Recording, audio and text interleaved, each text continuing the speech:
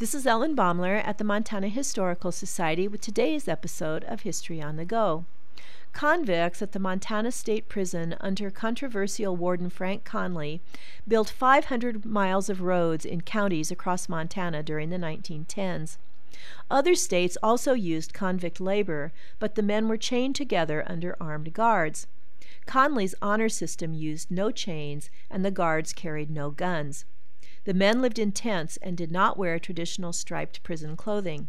Conley believed that self-respect was important and abolished the antiquated stripes intended to obliterate individuality.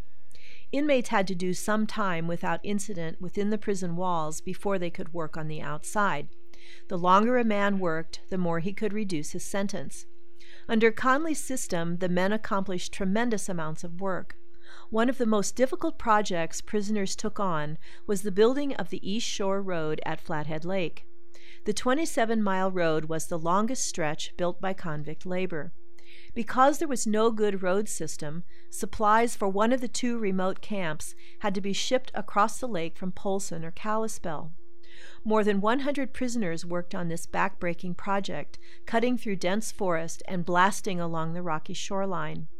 Although the men did have the use of pneumatic drills to break up the rocks, most of the work was done by hand with picks and shovels and teams of horses.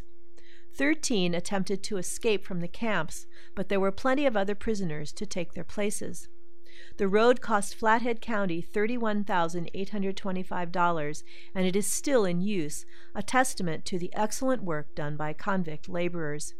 This is Ellen Baumler at the Montana Historical Society. Visit us, become a member, and show your love for Montana's heritage.